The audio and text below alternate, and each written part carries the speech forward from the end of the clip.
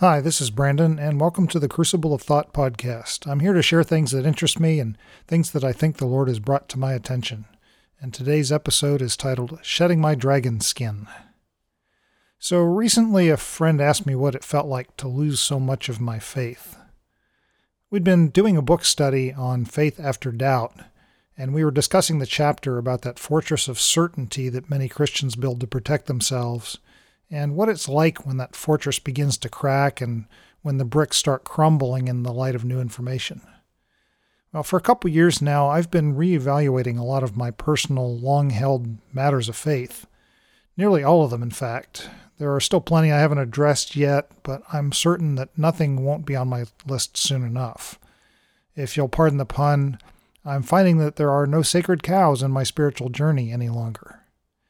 To put it another way, I've long made it a policy to give God my yes, and He's taken me up on it quite thoroughly, far more than I expected. And my friend knows that, so his book study question was really quite appropriate. I thought about it for just a moment, and my answer actually surprised me. Perhaps it was inspired. I replied, I don't think it was losing. It was shedding. And then the following illustration leapt into my mind from C.S. Lewis in the book The Voyage of the Dawn Treader. One of the main characters, a very tiresome and confrontational boy named Eustace Scrubb, and the book begins, "There was a boy called Eustace Clarence Scrubb, and he almost deserved it." Anyway, Eustace makes the mistake of sleeping on a dragon's hoard of treasure, and he awakens to find himself turned into a dragon. Well, at first he rejoices in his newfound power and his strength and the ability to fly and to breathe fire, but after some painful adventures and discovering his separation from his friends, he regrets his condition. So, some difficult days later, the Jesus figure lion Aslan appears to Eustace in his pain and offers to remedy the situation. So he leads Eustace to a pool of fresh water, and Eustace tries to scratch off his dragon skin all by himself, but he's unsuccessful. So Lewis writes, "Then the lion said, and I don't know if it spoke, 'You will have to let me undress you.' I was afraid of his claws, I can tell you, but I was pretty nearly desperate now, so I just lay down flat on my back to let him do it. The very first tear he made was so deep that I thought it had gone right into my heart. And when he began pulling the skin off, it hurt worse than anything I've ever felt. The only thing that made me able to bear it was just the pleasure of feeling the stuff peel off. If you've ever picked off a scab off a sore place. It hurts like billy-o, but it is such fun to see it coming away. Well, he peeled the beastly stuff right off, and there I was, smooth and soft as a peeled switch and smaller than I had been. And then he caught hold of me. I didn't like that very much, for I was very tender underneath now that I had no skin on, and he threw me into the water. It smarted like anything, but only for a moment. After that, it became perfectly delicious, and as soon as I started swimming and splashing, I found that all the pain had gone from my arm. And then I saw why. I'd turned into a boy again." Well, I realized while talking with my friend that this was the perfect analogy for my own transformation. And as I finished sharing that analogy with him, I realized it might be of some benefit to you to share it here as well. I think I was too young when my spiritual journey began, because I asked Jesus to be my Savior when I was just 5 years old, to have had an experience like Eustace where overnight I became a fearsome, scaly creature separated from humanity. But by the time I arrived in my 50s, I certainly shared some characteristics with Eustace's dragon. I wasn't very gracious dealing with others. My attempts to present my doctrine and my beliefs were often more akin to a dragon's fiery breath than anything else. I had little empathy for others, and in retrospect, I see that I was just as emotionally separated from my peers as Dragon Eustace was from his friends and fellow travelers. I didn't realize that, just like Eustace, I was wearing a thick dragon skin. And then Aslan appeared in my life and offered me a way out. Well, to be honest, I'm quite sure that God arranged the situation on my behalf, causing me to reach a crisis point where really it was undeniable that I had to make a choice between continuing on my path or being healed. Thinking back, I could have rejected it.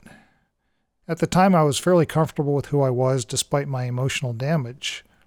But being confronted so clearly with the deficiency in my character, I determined to walk through the process being asked of me, so I gave God my yes for him to heal me, just like Eustace had to. Many things happened over the next 2 years.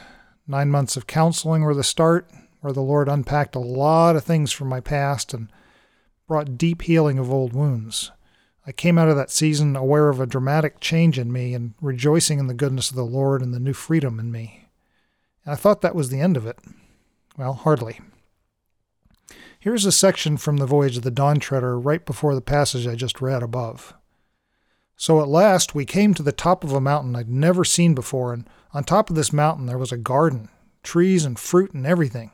In the middle of it there was a well. I knew it was a well because you could see the water bubbling up from the bottom of it, but it was a lot bigger than most wells, like a big round bath with marble steps going down into it. The water was as clear as anything, and I thought, if I could get in there and bathe, it would ease the pain in my leg. But the lion told me I must undress first. Mind you, I don't know if he said any words out loud or not. I was just going to say that I couldn't undress because I hadn't any clothes on when I suddenly thought, well, dragons are snaky sort of things, and snakes can cast their skins. Oh, of course, thought I, that's what the lion means. So I started scratching myself, and my scales began coming off all over the place. Then I scratched a little deeper, and instead of just scales coming off here and there, my whole skin started peeling off beautifully, like it does after an illness, or as if I were a banana. In a minute or two, I just stepped out of it. I could see it lying there beside me, looking rather nasty. It was a most lovely feeling. So I started to go down into the well for my bathe. But just as I was going to put my feet in the water, I looked down and saw that they were all hard and rough and wrinkled and scaly, just as they'd been before. Oh, well, that's all right, said I. It only means I had another smaller suit underneath the first one, and I'll have to get out of that one too. So I scratched and tore again, and this underskin peeled off beautifully, and out I stepped and left it lying beside the other one and went down to the well for my bathe. Well, exactly the same thing happened again.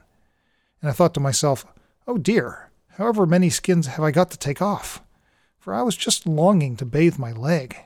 So I scratched away for the third time and got off a third skin just like the two others and stepped out of it. But as soon as I looked at myself in the water, I knew it had been no good. So Aslan confronts Eustace with something fundamental here. Eustace couldn't fix himself. Scrape and scrape again, nothing really changed. There were simply too many layers. Well, for me, in for a penny, in for a pound. God already had my yes, and I wasn't stopping yet. And like Eustace, that's when the recovery got really painful. It required Aslan to do what Eustace couldn't do, and it required the Lord to do what I couldn't do, to dig far deeper and remove the whole thick, scaly outer skin. Because after God came for my emotional baggage, next he came for my theology. I needed to repent of an awful lot that I held dear, as well as an awful lot that I didn't even know I held. The word that occurred to me as I described this to my friend was accretions. And the Oxford Dictionary defines accretion as the process of growth or increase, typically by the gradual accumulation of additional layers or matter. Well, that's a perfect illustration of the situation. I was covered in layer after layer that had been gradually accumulated over the decades of my life and my faith journey, sometimes by trauma, sometimes by teaching, but nearly all imperceptible. By the time you notice, the layer can be quite thick and crusty and rather difficult to remove. So when you strip away all the accretions at one time, the change is usually dramatic. It's kind of like shearing a sheep, if you've ever watched that. You're probably surprised by how dramatically different the sheep looks in just a few minutes. You might be tempted to say that the essence of the sheep had been taken away, because we often think of a sheep as a fluffy ball of wool with legs and a face. But you shear it, and suddenly the sheep is this lithe, almost scrawny pink thing cavorting away, freed from 100 pounds of dirty, heavy wool. And so it's not surprising that more than a few people in my life, including family, former friends, plenty of naysayers on social media, have challenged me lately, thinking that I've lost my faith. As a minimum, to them I appear to have lost some critical things that formerly made me a faithful Christian. If you knew me before, you might have known that I'm a deeply intellectual person, very interested in truth and facts and data and certainty of thought. Like Sam's journey in chapter 4 of Faith After Doubt, I'd built a fortress of doctrine, utterly rigid, predictable, trustworthy, unshakable. Except that God chose to shake it all up, which, given my personality, was the most painful thing I think I could have experienced. But like Eustace, I'd already begun to recognize that I simply couldn't do it. And like Eustace, even those hints of shedding a thin layer of skin were deeply refreshing. It's just that it was immediately obvious that shedding just a few layers was completely insufficient, and much more must be removed. So here I am, a couple years later, looking back at a pile of peeled off thick and scaly skin that never really was mine, in which I'd been trapped for some time, quite a long time, not even realizing it was trapping me. Knowing now that removing all that accretion was the very thing that liberated me, let me become myself again, stinging for a time, but gloriously refreshing. In reality, what has happened, as I explained to my friend, is that I don't feel like I lost anything. Instead, like Eustace, I shed something that wasn't me, and it wasn't mine, but which was so tightly wrapped around me that I identified myself as it. Okay, there are limits to any analogy, of course. I'm quite certain that I'm not done shedding. Better stated, I'm quite certain that God isn't done stripping away the not me that's crippling me and walling me off from my fellow man and from Him. And I may never really be done. But God has my yes, and He's proven Himself to be faithful to me even when it's painful for a season, because I'd rather be free from all of that dragon skin for all time. If you're wrestling with yourself, if you feel trapped in a skin that isn't you, or even if you feel normal but suddenly God is challenging your view of the world or yourself, I invite you to join me in saying your yes to Him. No big ceremony, just tell Him plainly and simply, God, you have my yes, and I trust you to care for me, even if it hurts. The journey probably won't be easy and probably won't be fun at times, but I promise you, looking back on it, your testimony will be that He was good and you're far closer to where He wants you to be. Because despite the changes in my life and my religion and my doctrine and my faith, my testimony is that Jesus is completely faithful, and He's proven Himself to me over and over again.